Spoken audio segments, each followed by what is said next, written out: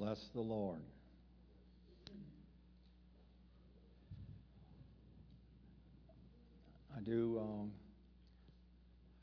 We're glad to have Sister Janet back with us. She's been missed and also has missed being here. So she gave me a hug today and just kept hanging on. So we appreciate that. Turn, if you would please, to Hebrews chapter 12, starting at verse 25. And I'll read it to you out of the New Living Translation. It says, "Be careful that you do not refuse to listen to the one who is speaking." Don't. See, what we have to realize is the Lord is always speaking, but we're not always listening. There's the problem. He's always speaking into the earth, always putting forth His desire for our lives individually, corporately, but the real question is, are we listening for His still small voice?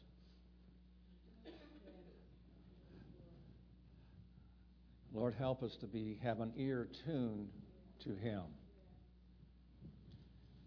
through His Word, through all that in our time of prayer and worship, as He speaks to us, let us be attentive. It's one thing to recognize the voice of the Lord. It's a totally different thing to obey the voice of the Lord. A lot of times we hear, but we don't obey. So if we haven't obeyed, we haven't really heard. Well, let's continue here. Let's refuse not to listen to the one who is speaking. For the people of Israel did not escape when they refused to listen to Moses, their earthly messenger. We will certainly not escape if we reject the one who speaks from the heavens, speaks unto us from the heaven. Moses was a earthly minister. Lord would speak to Moses, and Moses would speak to the children of Israel. At first, he would speak to them, and they said, when he went on Mount Sinai and all the thunder and lightning and all so forth, don't let him talk to us. Let him talk to you, and then we'll have you talk to us, and then we'll decide if we're going to obey you or not. Well, that's the reality of it.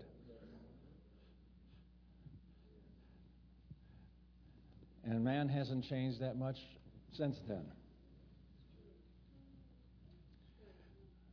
How are we going to escape? See, but because they wouldn't listen to even Moses, it was costly for them. It was costly for them. In Hebrews chapter 2, verse 1, therefore we must give more earnest heed to the things we have heard, lest we drift away. In Philip's translation, not allow ourselves to drift away from Him. We can hear what He has said, and that, see, the Word of God is forever. He doesn't change His mind. He doesn't say one thing one day and doesn't give a mixed message. He is not double-minded. So what He told us yesterday to do is still valid today. Why would He speak to you again if you haven't obeyed what He said last time? Well, we need to continue to have an ear to hear, thus saith the Lord. But too often, He'll speak to us maybe through another earthen vessel, even if it witnesses in our spirit. when it is tried, we'll say, well, that was only Sister Glidell saying that. I have found that the voice of the Lord sounds a whole lot like hers. I'll just leave that alone. You can interpret that however you want.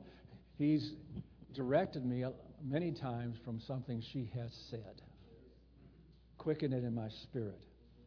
Sometimes I've accepted it willingly, sometimes not so willingly. I'm just being honest. If we be honest, sometimes that's the way we accept God's word, sometimes rejoicingly and sometimes, really, Lord? Well, maybe you're more spiritual than that, but blessed be his holy name. Let's not drift away from the last thing we've heard God say. Last thing that he has quickened to us in his word. Are we still laying hold of that? Or have we let it slip away from us? Actually, we're slipping away from it. Blessed be his name. Verse 2, still in Hebrews 2.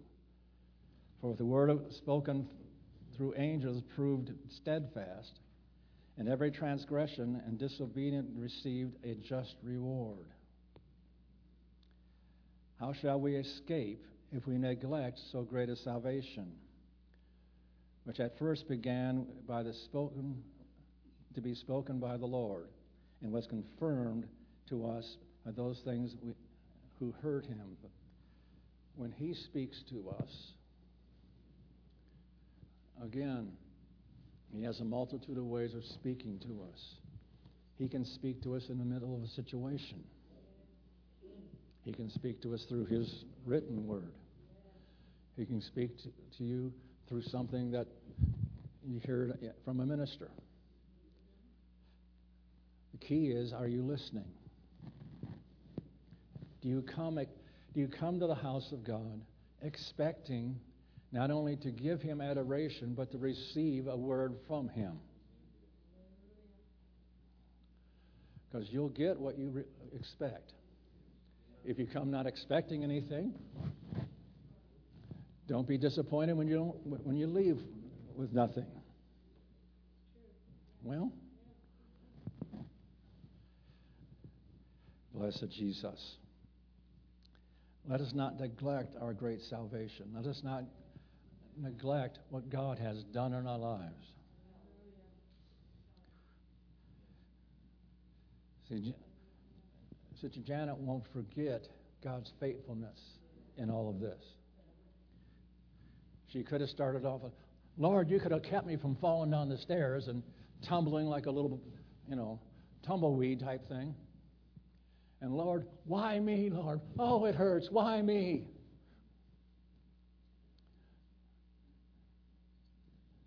Well, see, what he taught her, among other things, is he is faithful. By the way, she didn't ask for anything, but God supplied her need. The body did. He used the body to supply her need. You know what? That solidified the fact that she is here and belongs here. She's in the right place. Can you understand what I'm saying? Being God's children, things that happen in our life are not just happenstance. Steps of a righteous man are what? Appointed of the Lord. So whatever going on in your life is not just a, happenstance. God has allowed it, and if he's allowed it, it's for our good sometimes. Always. Always. So when we get in the midst of something, said, why me, Lord? Because I want to teach you something. That's why you. So we can either learn it the first time or wait for it to come around again. because he's a good teacher. He's not going to let you remain ignorant. Well, amen, Brother Chuck. Well, thank you. It's still the truth. Hebrews 10:28. Anyone who rejected Moses' law died without mercy on the testimony of 2 or 3 witnesses. Philip says it this way, 29. How much more dreadful a punishment will be thought to be deserved who has poured scorn, listen to this, on the Son of God, treated like dirt the blood of the agreement or the new covenant, which had once made him holy and insulted the very Spirit of grace. Once we have received him, once the blood of Jesus Christ has cleansed us from all unrighteousness, if we turn away from him and walk in, still walk in our own way, it doesn't necessarily have to be turning around to sin, but turn around from his way of doing things, his love and graciousness toward others.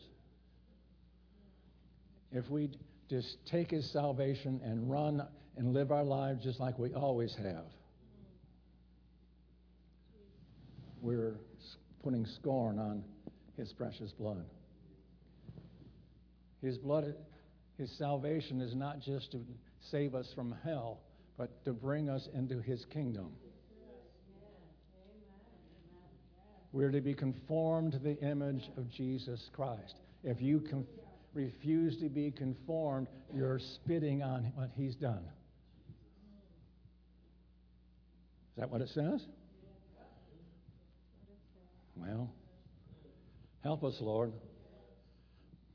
See, he saved us not just from hell, but to something. His kingdom. His overcoming in the midst of the earth. Blessed be his name. I don't want to count the blood of Jesus Christ as nothing, just to walk on. And the relationship of the new covenant. See, if your life hasn't been changed by the applying of the blood of Jesus Christ, I have doubts on whether you have really repented.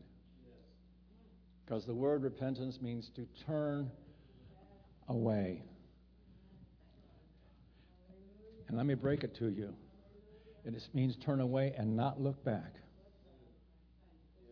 So what does it say? If you put your hand to the plow and you turn back, turn around, you're not worthy.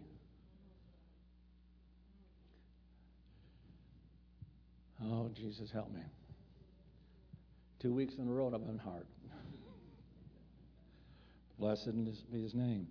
But God, we're in a point of time that we can't play church any longer. We can't fake being God's child. Well, God's calling us to himself. And he said, I won't draw iniquity to my bosom. So if we're holding iniquity in our heart, guess where we're not going? Well, I know he's gracious. I know he's merciful. But if we willfully hang on to those things in our life that God has said, drop it. Well, let's continue. Hebrews 3:12 out of the Amplified. Therefore, beware, brethren, take care lest any one of you of a wicked, unbelieving heart, which refuses to cleave to, trust in, and rely on, faithless or weak in faith,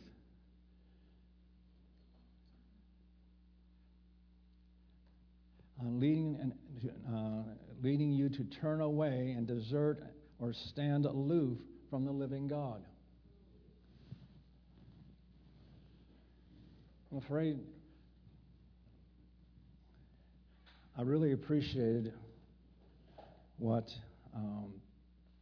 Sister Sonia said, an opening in worship, and she had no idea what I was ministering on, but her worship and her comments just kind of mesh with what God's laid on my heart. God, she said it perfectly. She says that things aren't going like I thought, but I know God's in control. How many times have we in the past, things hadn't gone the way we thought, and we chose to blame God for it? Lord, what did you let this happen for? This isn't what I planned. But if we could hear him and say, but it's what I planned. And my ways are for your good always.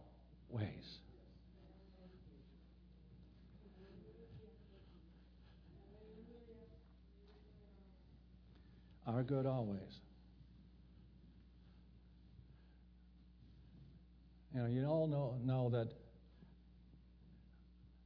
we had big plans of being the next great architect.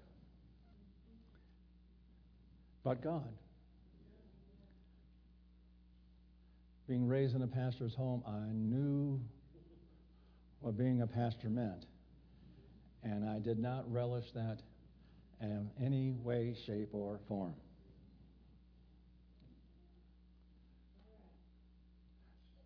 Again, told you so many times, Glidell said, you fooled me. I married an architect and you became a pastor. And you made her a student. An unemployed student. She told me one night, we were laying in bed, and she said, I married a bum. I said, what? You have an old beat-up car. You don't have a job. I married a bum.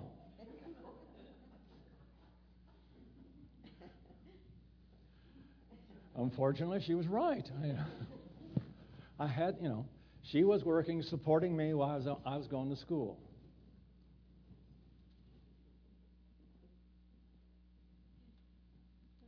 But I tell you this, another thing, she's been supporting me for the last 32 years as I've been a pastor, too. Thank the Lord. So, and again, I wondered why I had gone through architectural school until we got here and we added addition. Then I knew why, because I knew exactly what the builders were talking about. I knew how to read the plans. I knew what the city was talking about because of my background. Blessed be his name. The Lord knows what he's doing.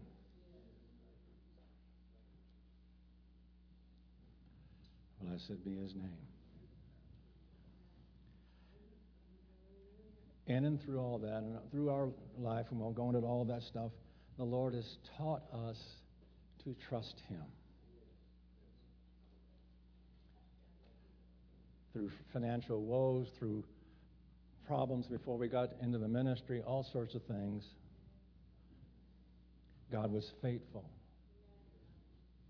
Supplied our needs in miraculous ways.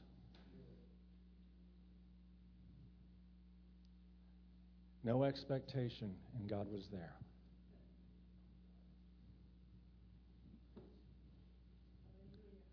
Blessed be his name. He always knows what's best for us. And the reality is that he knows it way ahead of where we are. Thank you, Lord. We only see it step by step. He knows the goal He's leading us to.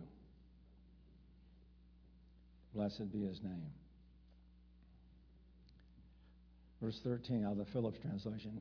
Encourage each other every day while it's still today, and beware that none of you become deaf and blind through the delusive glamour of sin.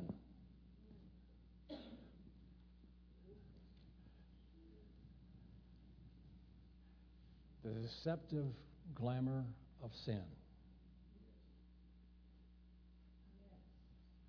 Well, because you're saved doesn't mean that you're not going to be tempted.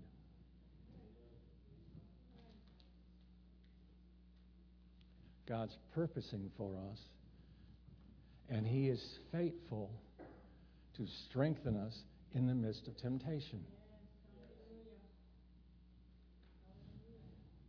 And we'll touch on that in a little bit.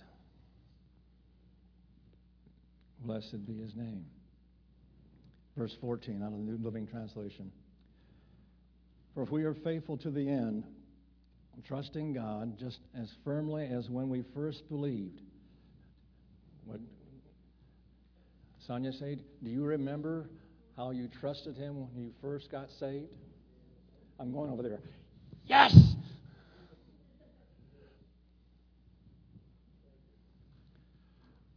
Just as faithful as He is then, He wants to be now. But it's totally dependent upon how much we remain faithful to Him. Or do we allow circumstances to make us be less faithful? Lord, I've got this situation, and so I know you've got a purpose, but I've got an idea how to get out of it. How's that worked out for you?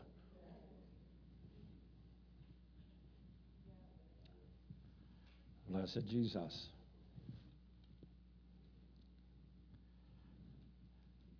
We will share in all the things that belong to Christ.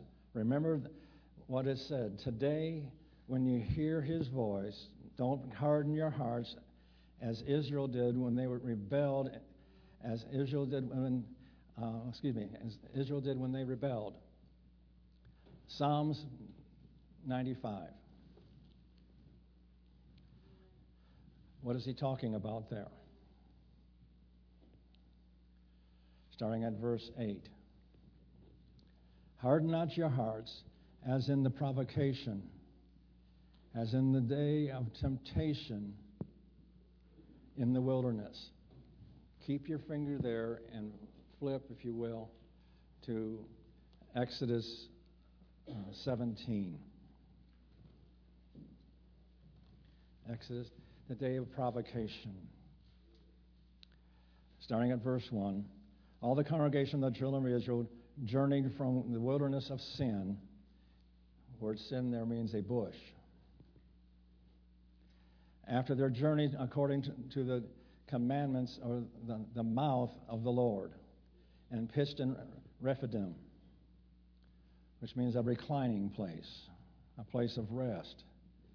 And there was no water for the people to drink. Wherefore the people did chide, did quarrel, contend with Moses, and said, Give us water that we may drink. And Moses said unto them, Why chide you? Why you contend with me? And wherefore do you tempt, provoke, put God to the proof? And the people thirsted there for water, and the people murmured against Moses and said, Listen to this. Wherefore is this that has brought us out of Egypt to kill us and our children and our cattle with thirst? I find it interesting that the further they got away from Egypt, the less they remembered what Egypt was about. How quickly we forget the pit that God dug us out of. Help us, Lord. They, for 400 years, were slaves, beaten and misused, having no rights, just property. And God delivered them miraculously. Sent 10 plagues, a plague against every god that Egypt had, showing himself greater than being their gods. How quickly we forget. The God that was able to deliver them out of bondage. After a few days, they're wondering, can God give us water? We're thirsty. We've been better off if we were back there. At least we had water to drink there. Oh, God, help us. Too often, I'm afraid, sometimes we look back at our former state longingly. Have mercy, my Holy One. Moses cried out to the Lord. Jehovah is the Hebrew name there. That covenant-keeping God. The one who is and was and is to come, the eternal one. Saying, what shall I do unto this people? They're almost ready to stone me. Just a few weeks earlier, they were rejoicing with him that he brought them through the sea. And the Lord said unto Moses, go on before the people and take with thee the elders of Israel, all the chief men of each tribe, and thy rod where you smote the river, and take thy hand and take it in thy hand, and behold, I will stand before thee upon the rock of Horeb, which is another word for Sinai. Where else do we hear Sinai? They went around this mountain a lot. And thou shalt smite the rock, and there shall come out water that the people may drink. And Moses did so in the sight of the elders of Israel. And it was called by the name of Massah, which is temptation, means temptation, and Meribah, which means strife, because of the chiding of the people of Israel. And because of they tempted the Lord, saying, is the Lord among us or not? Is the Lord among us or not? God help us if we get to that point. Forgetting that he said he would never leave us or forsake us. Is there a situation in our lives where we could forget what he has done? God help us. Blessed be his name. Let's go back to Psalm 95.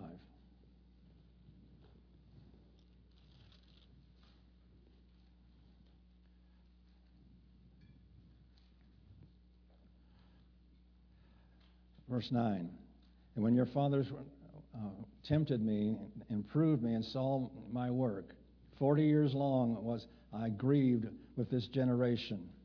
And I said, it is a people that do err in their hearts, and they have not known my ways. It's one thing to know. See, that's what he said about the children of Israel. They don't know me, but they know me from afar off, but Moses knows my ways. What he wants is to have a people that know his ways. Know his ways. that even when he is not doing things the way we think he should do them, that we have enough faith in him that his way for us is our best way.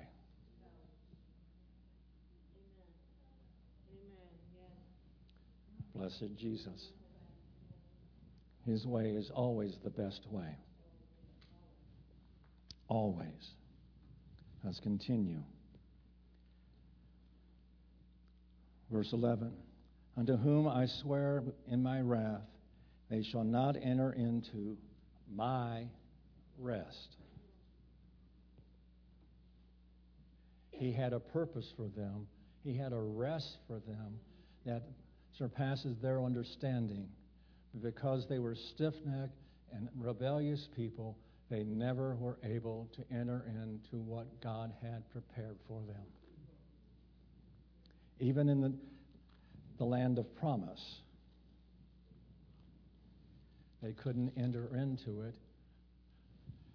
He gave them permission to conquer the whole land. And I think they conquered 3 or 4 areas. Well, they conquered less than half of what he had promised them, because they were afraid of the people that were there. My God, help us. Let's continue here. Hebrews 4, verse 1. Therefore, while the promise of entering in his rest, it's the Greek word katapao there. Kata, or kata, means together, and pao means rest or pause. Therefore, they have not entered into my rest I want to have with them together. See, there's on our rest, there's a definition of that, but then there's his rest that he wants to share with us. A corporate rest. Thank you, Lord Jesus. I'm entering into the rest, still holds and is offered today. His rest is still ours to lay hold of today. Let us be afraid to distrust it, lest any of you should think he has come too late and has come short of reaching it. Verse 2. For indeed we have had the glad tidings of the gospel and proclaimed to us just as the truth as they Israel of old, when they had the good news and deliverance from bondage out of Egypt, came to them. But the message they heard did not benefit them because it was not mixed with faith. Listen to what the Amplified says about faith. With the leaning on entirely on the entire personality of God in absolute trust and confidence in his power, wisdom, and goodness. They wouldn't lean upon him for all that who he is. God help us if we're only partially leaning on him. I'm afraid too many of us, and I've done it in the past myself, and I'm learning not to do it even more. I trust myself and God. Anybody know what I'm talking about? And he says all he says to do is trust me. Lean not on your own understanding. What part of that don't you understand? Lean not, but lean on me. Lean on me. Blessed be his name. Let's continue there.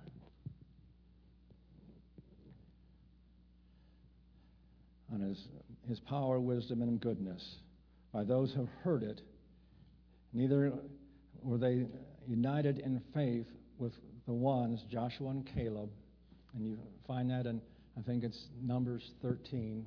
It's where they sent the 12 spies into the promised land. And 10 came back with an evil report. The people are too big, they're giants, the cities are walled and high. And it's a land that flows with milk and honey, but the people.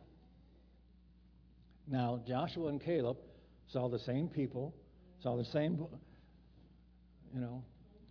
beautiful land flowing with milk and honey, but they didn't have a but. What did they say? If God is for us, we're well able to go up and take the country. But in this case, the majority wasn't right.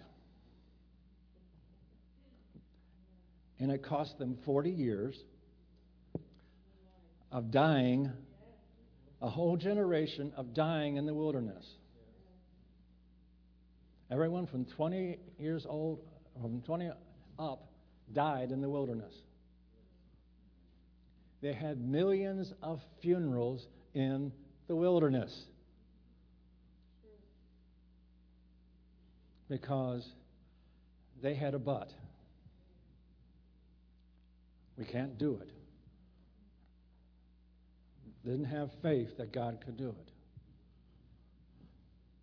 Now, Joshua and Caleb looked at the same things they did, but with different eyes. Eyes of faith. Eyes of faith. Blessed Jesus. They didn't believe what they had heard. See, what they had forgot that the Lord said, this country is yours. You're well able to go take it. I will go before you and destroy the people. But Lord, we've never seen that happen before.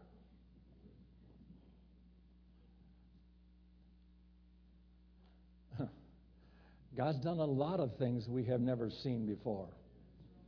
How many have something that God did in your life that you'd never seen Him do before? Well, just because we hadn't seen it doesn't mean that He can't do it. Don't be weak in faith or faithless, having less faith. Jesus, help us. The root word for entering His rest is the verb pauo, which means to pause. Now, it says that God's promised us a rest. We got that in verse 1. To enter into His rest, where we cease from our labors and rejoice and work in His labors.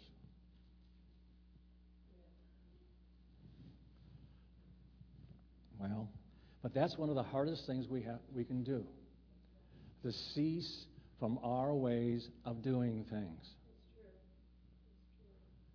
But God, I've got an idea, God. He doesn't need your idea. He is the ideal. Okay? He knows where He's taking you, what it's going to cost, and how to get you there.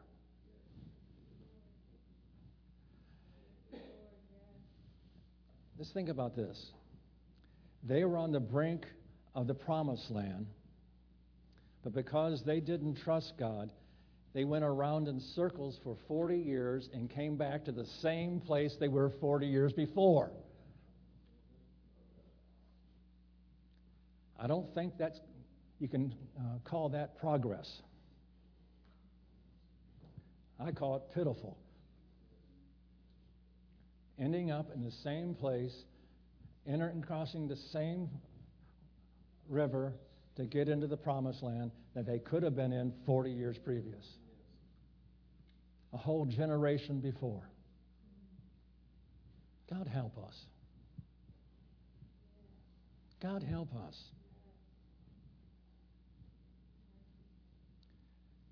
Let's not go around the same circumstance time and time and time again. Our circumstance may look different, but is it stemming from the same thing? Our lack of faith in God's ability to bring us through. Thank you, Holy One. So there's three layers or three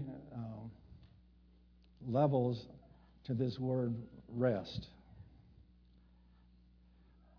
The first level is it simply means to rest or desist, stop working. And that's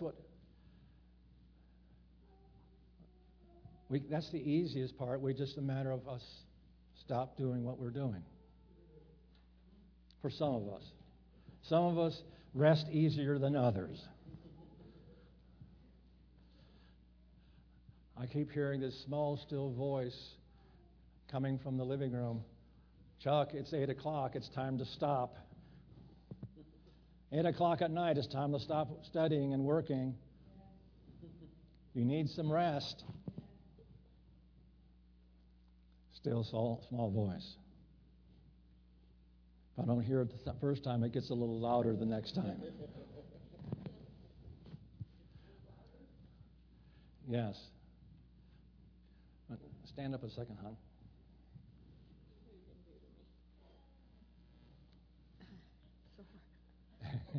She's sore from moving yesterday.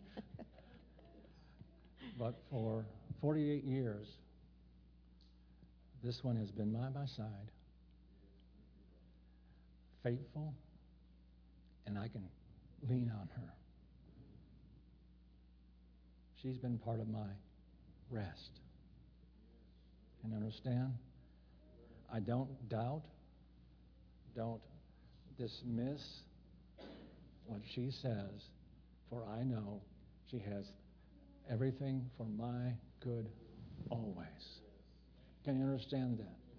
Just as she is faithful in the natural realm and in the spiritual realm, we have one that is just that faithful. His name is Jesus Christ. He did not stutter when he said, I'll never leave you or forsake you. He's always there. The problem is we don't recognize all the time that he's there.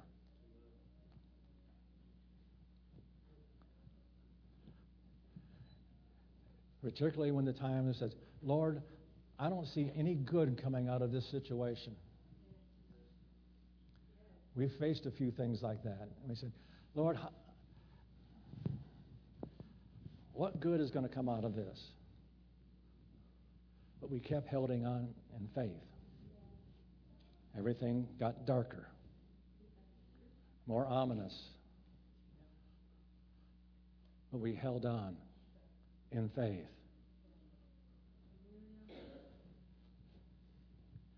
And then, great people of faith that we were amazed when God delivered. Anybody been there? Well, what else did you expect him to do? What were you holding faith for? A halfway? Well, God always is faithful. And he's always got a solution that's abundantly above what we could ask or think. Anybody known that happen? Well, blessed be his name. When he starts by having us cease from our labors, that's a rest. A 30-fold rest, if you will. Speaking of the parable of the sower, where the seeds brought 30-fold, 60-fold, and 100-fold. Our 30-fold rest is the fact that we stop and just rest and trust God. The next level of it is get a release from sin. That's the 60-fold realm. That's when we begin to walk with Him and we find out that the things we used to do, we no longer have an appetite for. Things we used to do in the flesh. We lose that. Anybody know what I'm talking about? Yes. And then the 100-fold realm is that we lose the enticement of sin, where sin has no enticement to us anymore. We don't even think about that. Can you understand what I'm saying? We're so in love, so fixed with our eyes upon Him, the things of earth grow strangely dim, as it says in the old hymn. We no longer look for, we find, this 60-fold realm is things that we used to do. In the 100-fold realm, it's about attitude. We stop doing the things, saying the things, defending ourselves, and let God do it. Anybody squirming yet? Not holding things in anymore that God said years ago to let go of.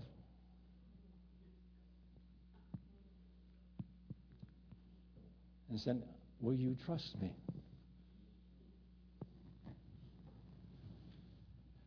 That's His rest, His final rest, where there is nothing further between myself and my Savior. I'm not holding anybody, not holding any grudges, any vengefulness. Because those are sin also. Because when we think of sin, we think of actions. God take care of the actions in the 60-fold. What He's really after is your mindsets.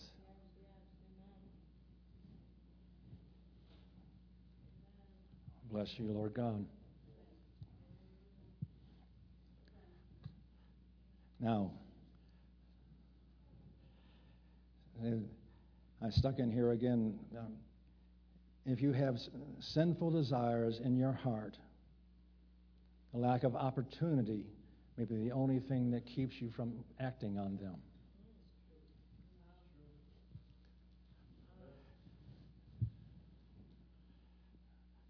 Let me amen here, pause and, or Selah, amen, and pause and think about that. Again, it's not just actions, it's attitudes. When you see that person that has harmed you or wronged you walk into the room, we have a choice whether to let all that come up and anger and malice and so forth, or we can release it to the Lord and say, Lord, I forgive them. But they don't deserve forgiving. Didn't say they had to deserve it, but you have to forgive. By the way, did you deserve forgiving? I rest my case. Yes. With a couple of exclamation points. Blessed Jesus. Verse 26. When God spoke on Mount Sinai, His voice shook the earth. But now He makes another promise.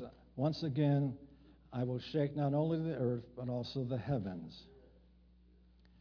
Joel 3:16 says, the Lord also will roar from Zion, His kingdom authority, and will utter His voice from Jerusalem. And the heavens and the earth will shake, but the Lord will be a shelter for His people and a strength to the children of Israel.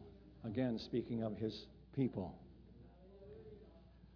When He's shaking the earth, He is still going to protect His people.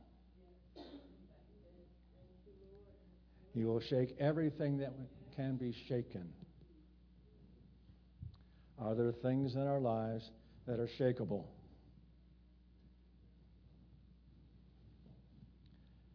Haggai 2:6 and 7.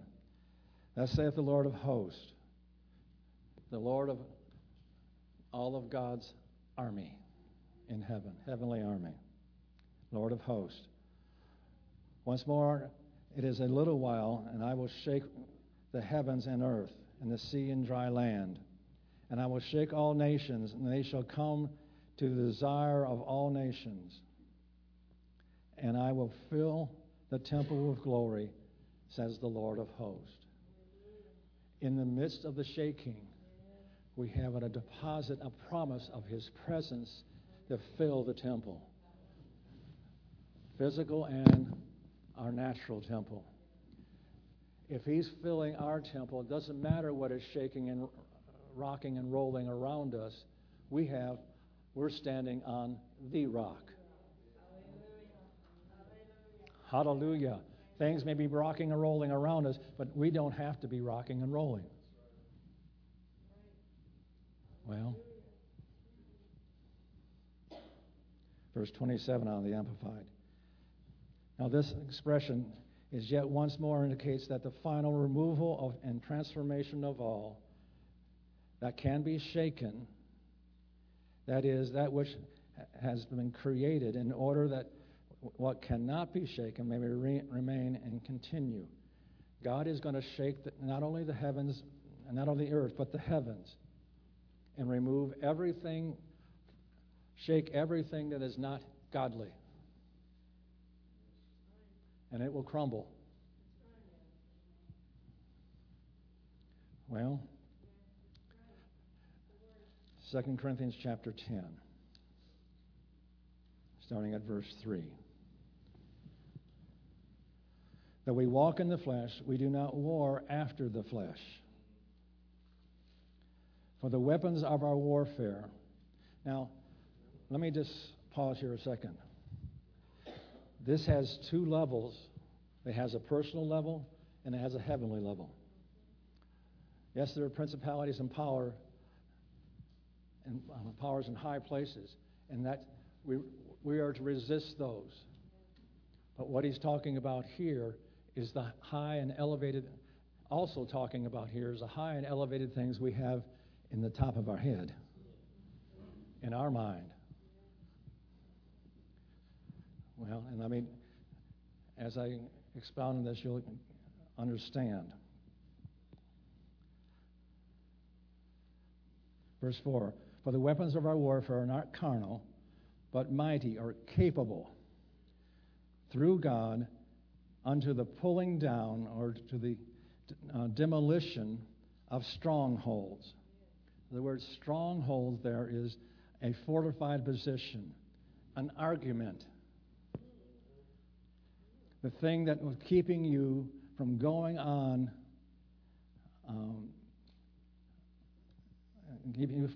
is that stronghold or the will,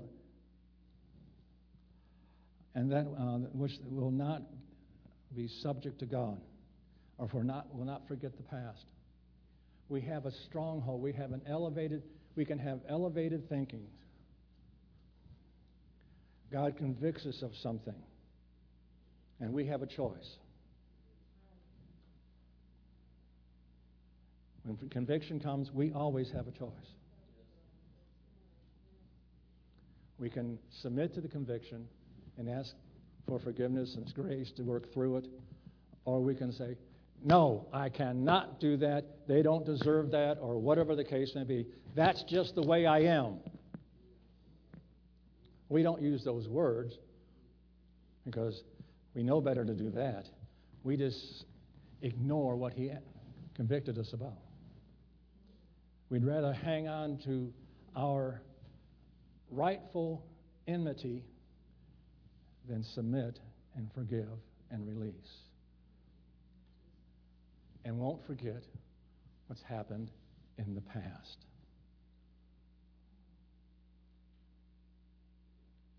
Boy, it's very quiet here.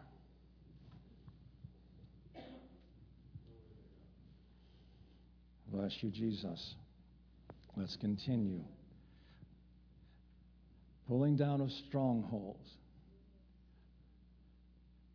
is those things that we've been holding on to for years, or even new things.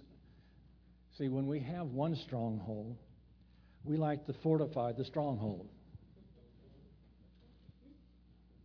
Anybody know? Well, I won't put you on the spot. But we keep on adding layers to that stronghold because we want to justify our stronghold. Well, that's the truth.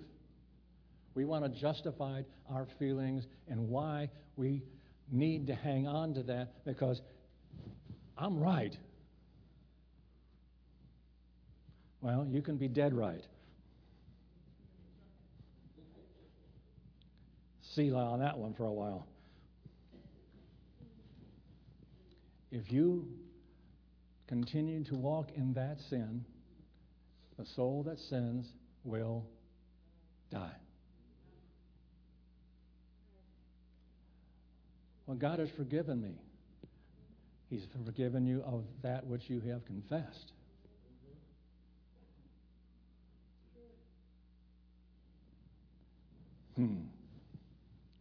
Casting down or throwing down imaginations, thoughts, or reasonings. We have reasons for hanging on to those things. Valid reasons. But are your valid reasons worth missing God's best for you? You have right to that.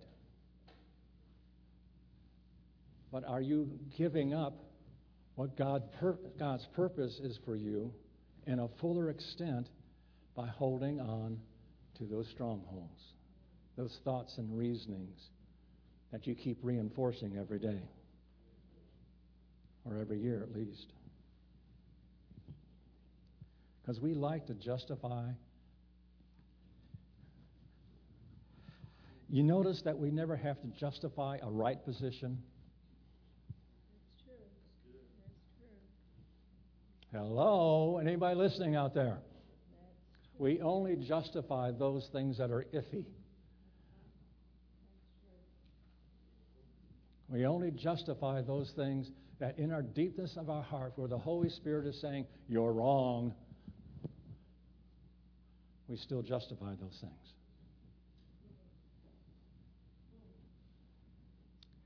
Lord, help us. Holy Spirit, come. Convict and convince.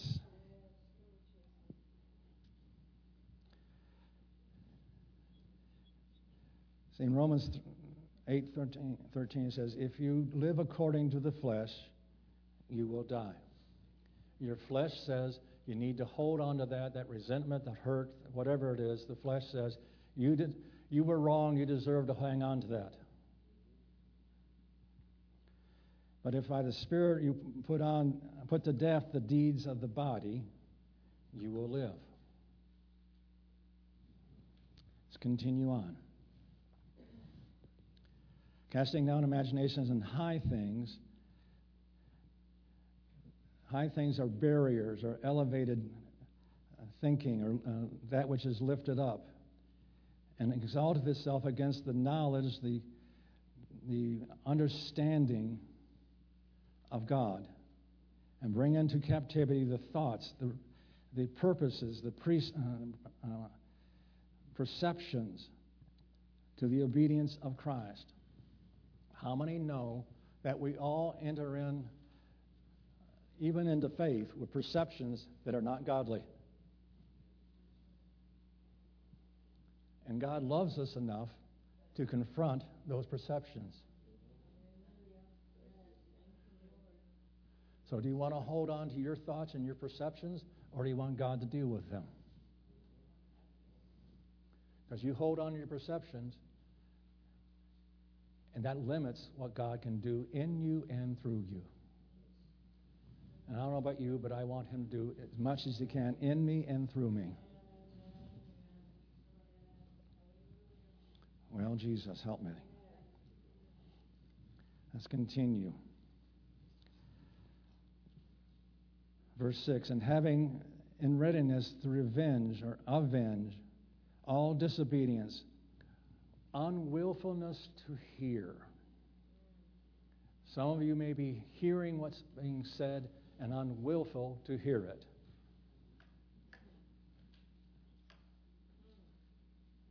You can hear physically, but I don't believe that. Go ahead. That's your prerogative, your choice.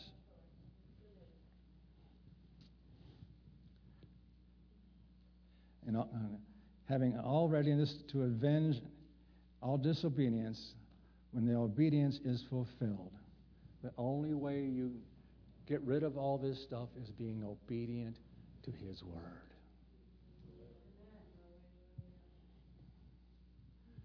We make things much harder than necessary.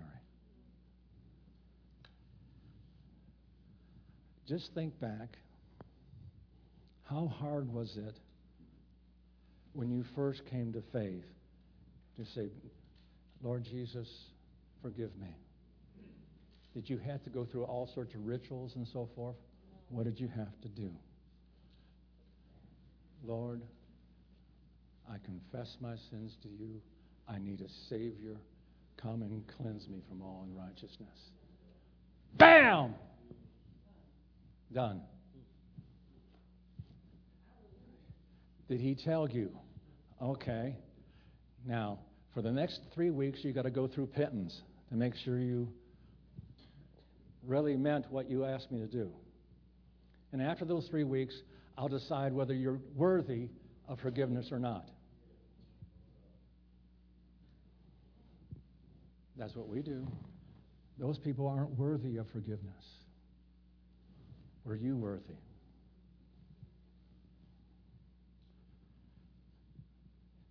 Pastor Chuck, how come you keep making this so personal? Because it is. Life and death is in the power of the tongue. Life and death is in the power of your decision. I'll forgive or I won't forgive. Or we can follow her up and say, well, I can't forgive. They don't deserve to be forgiven. Neither do we.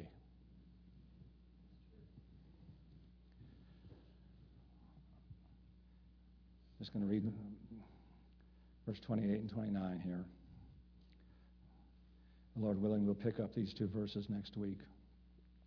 Therefore, since we received a kingdom that cannot be shaken, let us show gratitude by which we may offer to God an acceptable service with reverence and awe.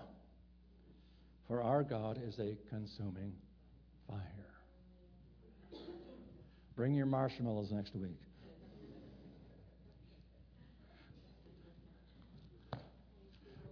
We're going to have a campfire. Let's stand, please.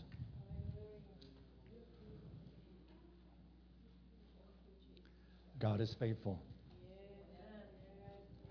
He always does what He says He's going to do.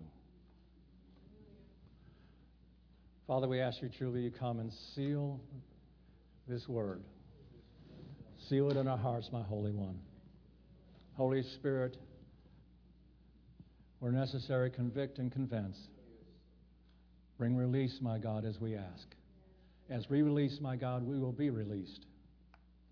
And we thank you, my Holy One, that too many of us, my God, have walked in bondage for too many years. And we can't see how it could happen. But God, who is ever faithful, will do exactly what you say you're going to do. I will forgive you as you forgive others. The same measure that you measure, that's how I'll forgive you. Lord, I don't want anything in my life that doesn't allow you to forgive me.